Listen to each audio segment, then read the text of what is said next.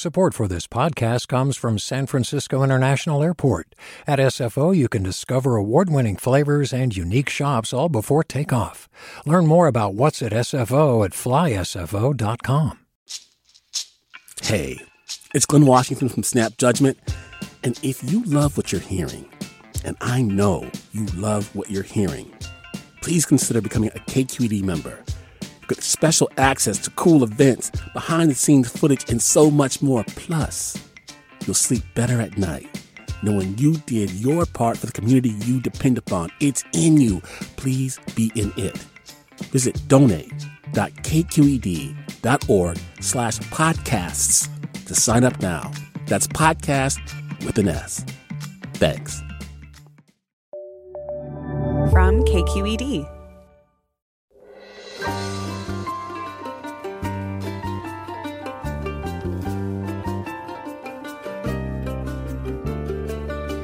From KQED Public Radio in San Francisco, I'm Mina Kim. Coming up on Forum, more federal law enforcement officers are headed to Portland as protests there have gained momentum. That's despite calls from local and state leaders for federal agents to leave, saying they've made the situation there worse, and civil rights lawsuits over federal tactics. We learn more from reporters with Oregon Public Broadcasting. Then tomorrow, the tech industry's most powerful leaders, Apple's Tim Cook, Facebook's Mark Zuckerberg, Google's Sundar Pichai, and for the first time, Amazon's Jeff Bezos, will testify before Congress over potential antitrust violations. We'll preview the hearing. That's all next on Forum after this news.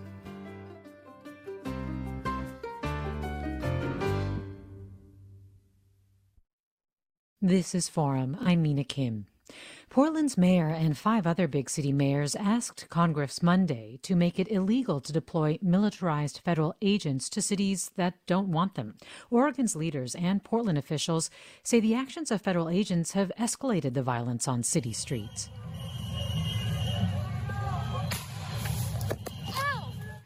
But the Trump administration is now expected to send more federal officers to Portland and has threatened to send them to other cities, including here in Oakland. We take a closer look at what's happening in Portland with Oregon Public Broadcasting reporters Rebecca Ellis, City Hall reporter for Oregon Public Broadcasting. Thanks so much for joining us, Rebecca Ellis.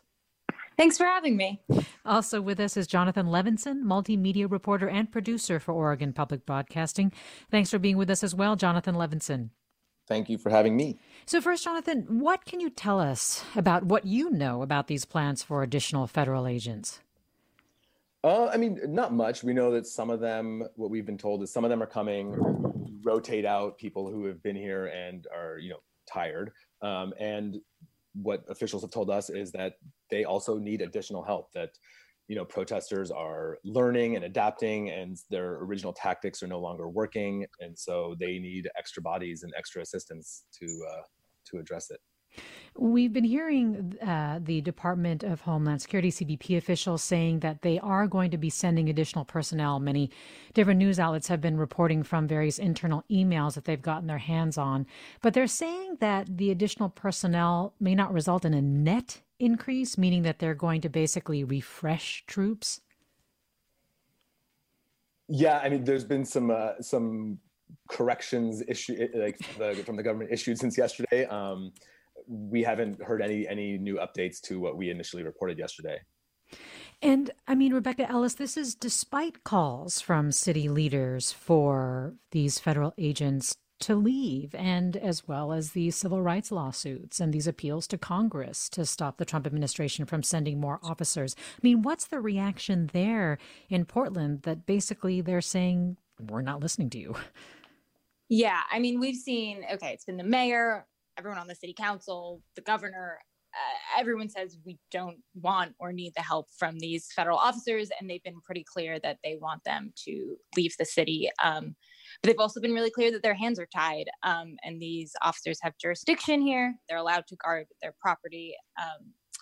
And the mayor has asked the city attorney to look into it and see if there's any actions the city can take to try and get these federal officers to leave. But right now, they really don't know what their path forward is. Because basically the argument, Jonathan Levinson, is that things have really changed, and not changed for the better since this federal presence. Can you tell us what it's been like since they arrived?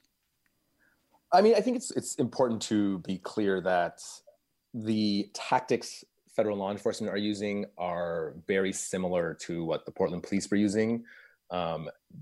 They are responding to large groups of mostly nonviolent protesters. There are people in the crowd that are doing things like throwing water bottles. There are sometimes small fires that are set of piles of garbage or cardboard. There are things that there are protesters that recently firing fireworks has become a little bit more in vogue with the protesters. So there's more than simply throwing water bottles, but you're talking about a crowd of many hundreds to, it's on some nights many thousands who are gathered, and the overwhelming majority are nonviolent, and they are responding with really significant levels of violence. I mean, the tear gas, but also impact munitions cause severe injuries, and they have shot a number of people now in the head and caused injuries, and in the chest and legs, but caused really severe injuries a number of times. So what the federal law enforcement officers have done is more of that. My personal observations on the ground, it seems like they're a little bit more violent in the way they act and the way they respond to protesters. But their presence in general has just been seen as a provocation and has really galvanized the city and re-energized the protest movement that had been, most nights it was down in the low hundreds. And Rebecca Ellis, you yourself were actually injured when you were trying to cover the protest. That tape that we played in the intro is actually tape that you gathered from a video. And that ow that we hear at the end there is when something struck your hand. Can you tell us what happened?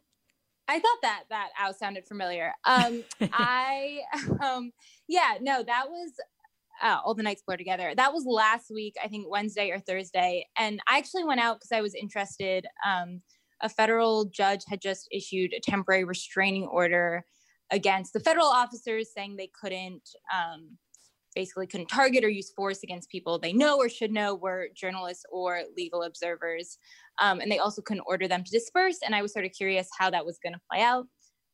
So I went and was sort of covering it. And then around 2 a.m., no, maybe it was a little earlier. But anyway, in the early morning the next day, the federal officers were sort of moving through the area near the courthouse to disperse protesters. And as they walked up, they shot, I really don't know what it was. It might have been a tear gas canister or something else. And it just hit my hand while I was filming. I'm totally fine, but that was what that owl was in the video.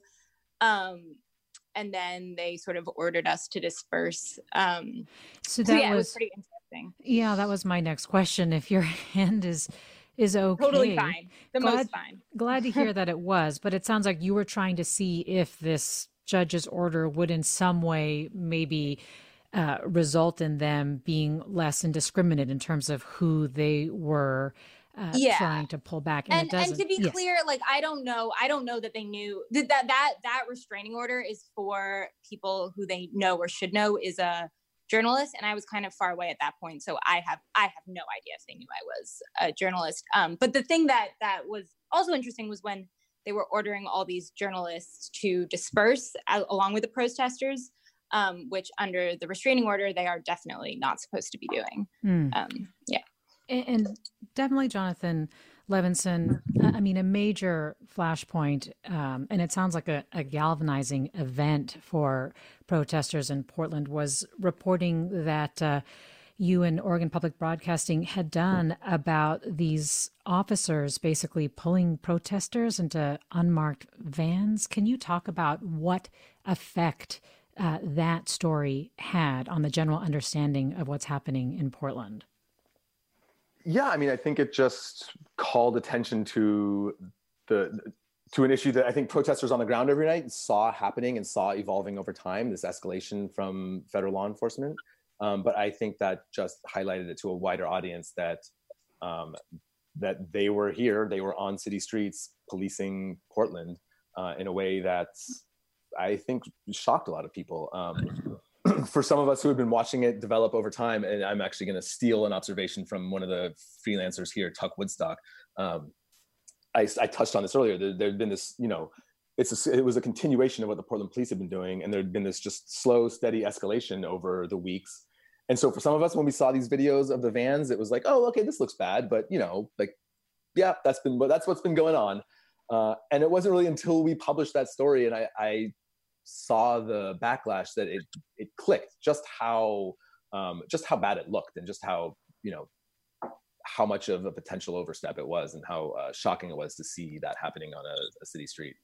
Well, I want to invite our listeners to join the conversation. We have Jonathan Levinson with us, multimedia reporter and producer for Oregon Public Broadcasting, and Rebecca Ellis, City Hall reporter for Oregon Public Broadcasting, talking about the federal law enforcement presence and ongoing protests in Portland, and really on the ground attending these protests, talking with local leaders. So what are your questions for them? Give us a call, 866-733-6786.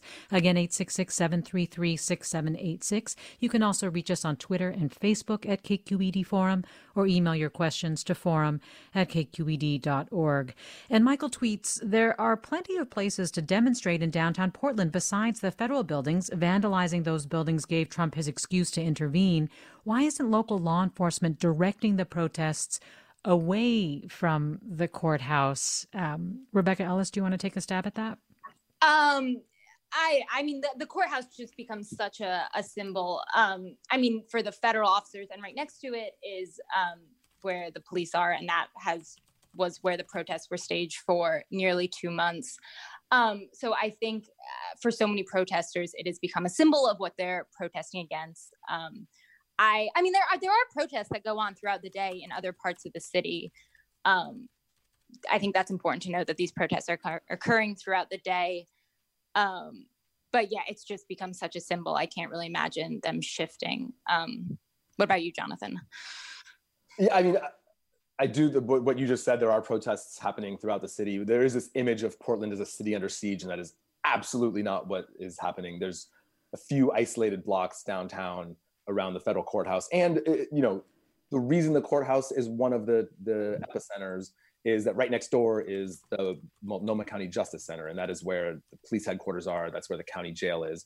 And that was the original center of the protests. And so once the federal law enforcement officer showed up, it was a very easy shift to just go, 100 feet to the left and start protesting there. So the focus of the protests, the underlying issues that they're protesting about have not changed. There's just a different building they're currently standing in front of. And it sounds like, Jonathan, that you have been able to talk with people familiar with internal discussions among the feds, that they're worried that their presence is really not helping the situation. I mean, what did you learn? Yeah, I mean, I don't know if I have a whole lot more to add than what we reported yesterday, but, there's an acknowledgement, there's a realization that their presence has had the effect that it objectively has had, right? Like I said, they went from protests nightly in the, low hundreds, even like in the 80s, 90s some nights, to this past weekend, there was by some estimates, 4,000 to 5,000 people out on the streets. So, and that is a straight line from federal law enforcement arriving in the city to that. So, yeah, I mean, they recognize what their presence has done here. And so even with that recognition, though, I mean, it sounds like you're saying that this consternation is actually internal among federal law enforcement, right? And even with that, it doesn't sound like, though, that there's a change in tactics when you have basically these reports that these troops are going to be replenished at the very least.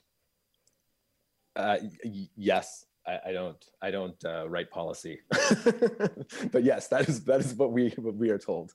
Well, Len asks, do we know who the violent demonstrators are? And Len puts demonstrators in quotes, and also asks, is there any evidence that they are plants? Rebecca Ellis? I have seen no evidence that they are plants. I mean, the violent demonstrators, who I assume is what that's referring to, are probably those people that are chucking the water bottles late at night, who are, like Jonathan said, shooting fireworks, lighting small fires. I mean, I think that they are protesters along with everyone else, just demonstrating in a different way. I have seen no evidence of plants. I don't know if Jonathan's seen anything different. Jonathan, anything different? I don't think there are plants. I mean, no, there's no evidence of that I am aware of. And in terms of the violent demonstrators, like I said, there are isolated cases. There have been people have thrown rocks, according to the police. I think one person was arrested swinging a hammer at a federal law enforcement officer. And certainly, that is violence. I think it's very tempting for us to characterize vandalism or property destruction as violence. And it's important to differentiate the two. I mean, whether or not someone looks at that and says that is a productive way to protest is maybe debatable, but it's not violence, and it is being met with extraordinary violence. Well, there have been some reports in protests in other cities where people who have come into the protests were not necessarily people who were there to either protest police brutality or demand changes to police use of force, but were either part of white nationalist groups or other groups like that. So I think that he's wondering if that's who may be committing some of the more violent or extreme acts during the protests. I mean, we certainly have no shortage of, there have been plenty of sort of street protests between left-wing and right-wing groups that have turned violence at times in the past, but we have not seen those groups show up or get involved in these protests at all.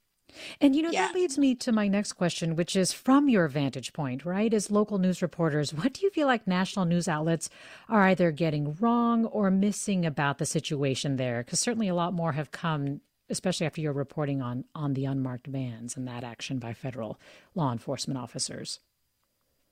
I think Jonathan hit the biggest one that I think is annoying to us who live in Portland is the city under siege image that literally all of Portland is on fire and there are fireworks, tear gas spreading across the entire city. It is really limited to this 2-block area downtown.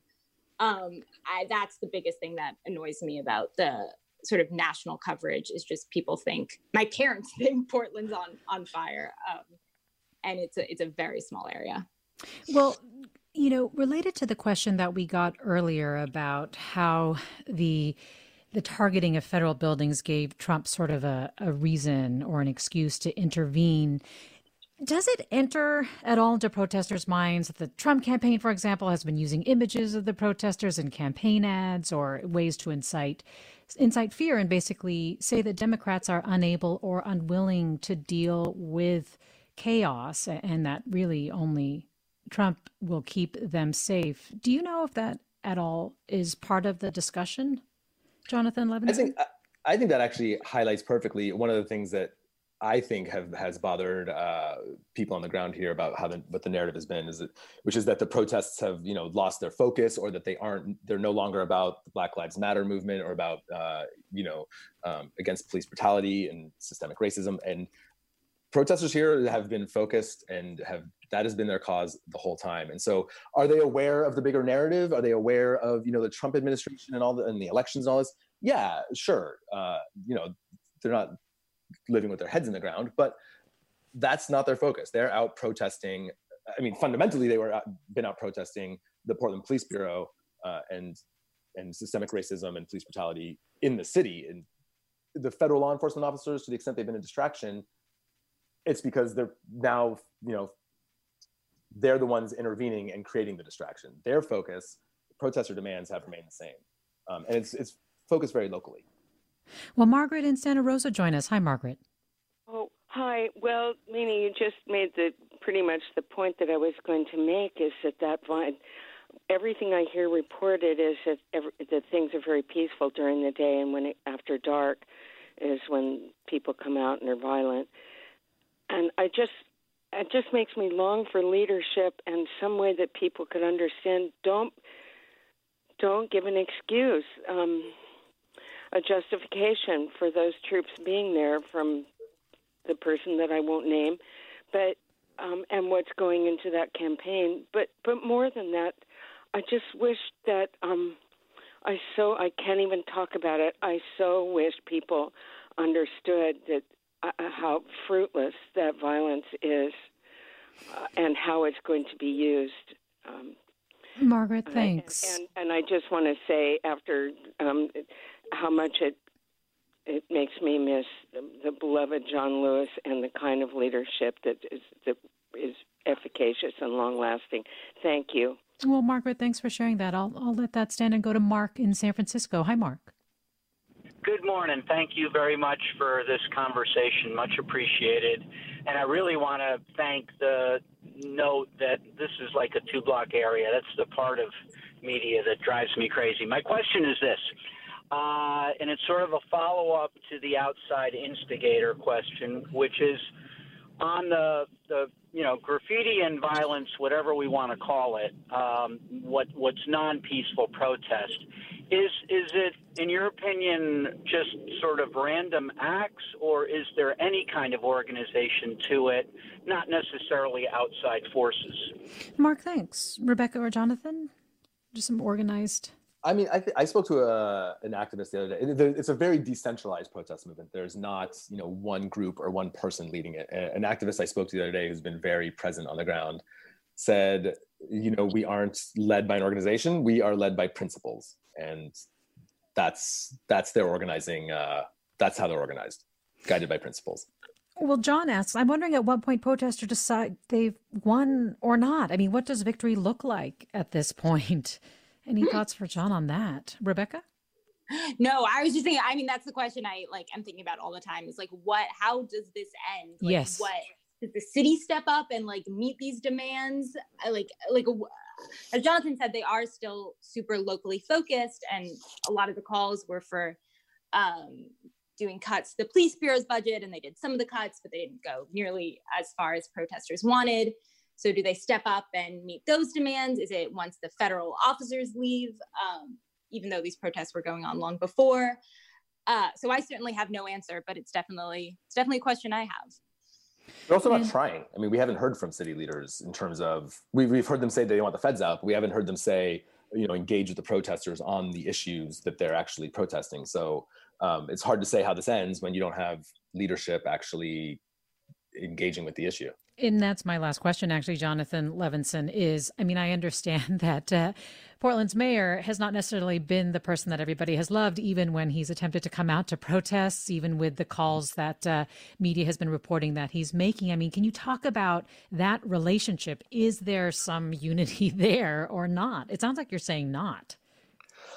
I mean, just to build off what Rebecca just said, is that the protesters from the beginning talked about $50 million pulled from the police bureau budget. They had a pretty detailed plan, reinvested back into the community, and they got a fraction of that, and it wasn't enough, and they kept protesting. And since then, everybody's sort of just thrown up their hands and said, well, we're going to police you now.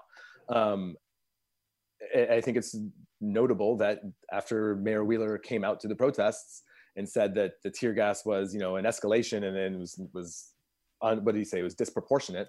Like an hour later, Portland police threatened to use, impact munitions and tear gas to disperse the crowd, and he's the police commissioner. So, at this point, have there been any significant policy changes that will contribute to quelling the escalation of violence, you think, potentially? There's one big one that should be mentioned, which is coming up tomorrow, is obviously, like every city, civilian oversight of the police bureau is a huge issue here. And we have a system that many people feel is just totally broken and doesn't hold police to account. And we have a vote tomorrow on whether to refer a measure to the November ballot that would totally reshape that system. And that is completely in response to the recent protests. So that's one thing. Rebecca Ellis and Jonathan Levinson of Oregon Public Broadcasting, thanks so much for your reporting on this and for coming on today to give us a more on-the-ground look at what's going on there. Thank you. Thank you. Stay with us for more Forum. I'm Mina Kim.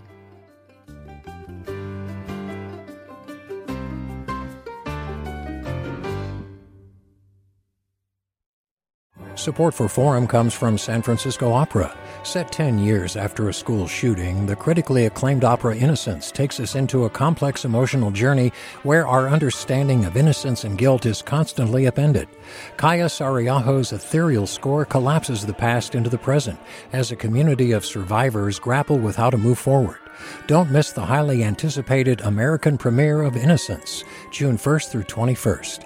Learn more at sfopera.com. We've all got those parts of our house where the internet just won't go. Well, if you had wall-to-wall Wi-Fi from Xfinity, you could worry less about dead spots. Because with wall-to-wall Wi-Fi from Xfinity, you get fast speeds, reliable connection in every room, and power for all of your devices, even when everyone's online. That's wall-to-wall Wi-Fi only with Xfinity. Restrictions apply, not available in all areas. Actual speeds vary. All over the country, we need to improve reading in Wisconsin. Schools are changing the way they teach reading. I'm calling for a renewed focus on literacy. We have gotten this wrong in New York and all across the nation. And it's happening because of a podcast. I think your podcast has changed my life. And I'm going to share this podcast with everyone I meet. Sold a Story investigates how teaching kids to read went wrong. New episodes of Sold a Story are available now.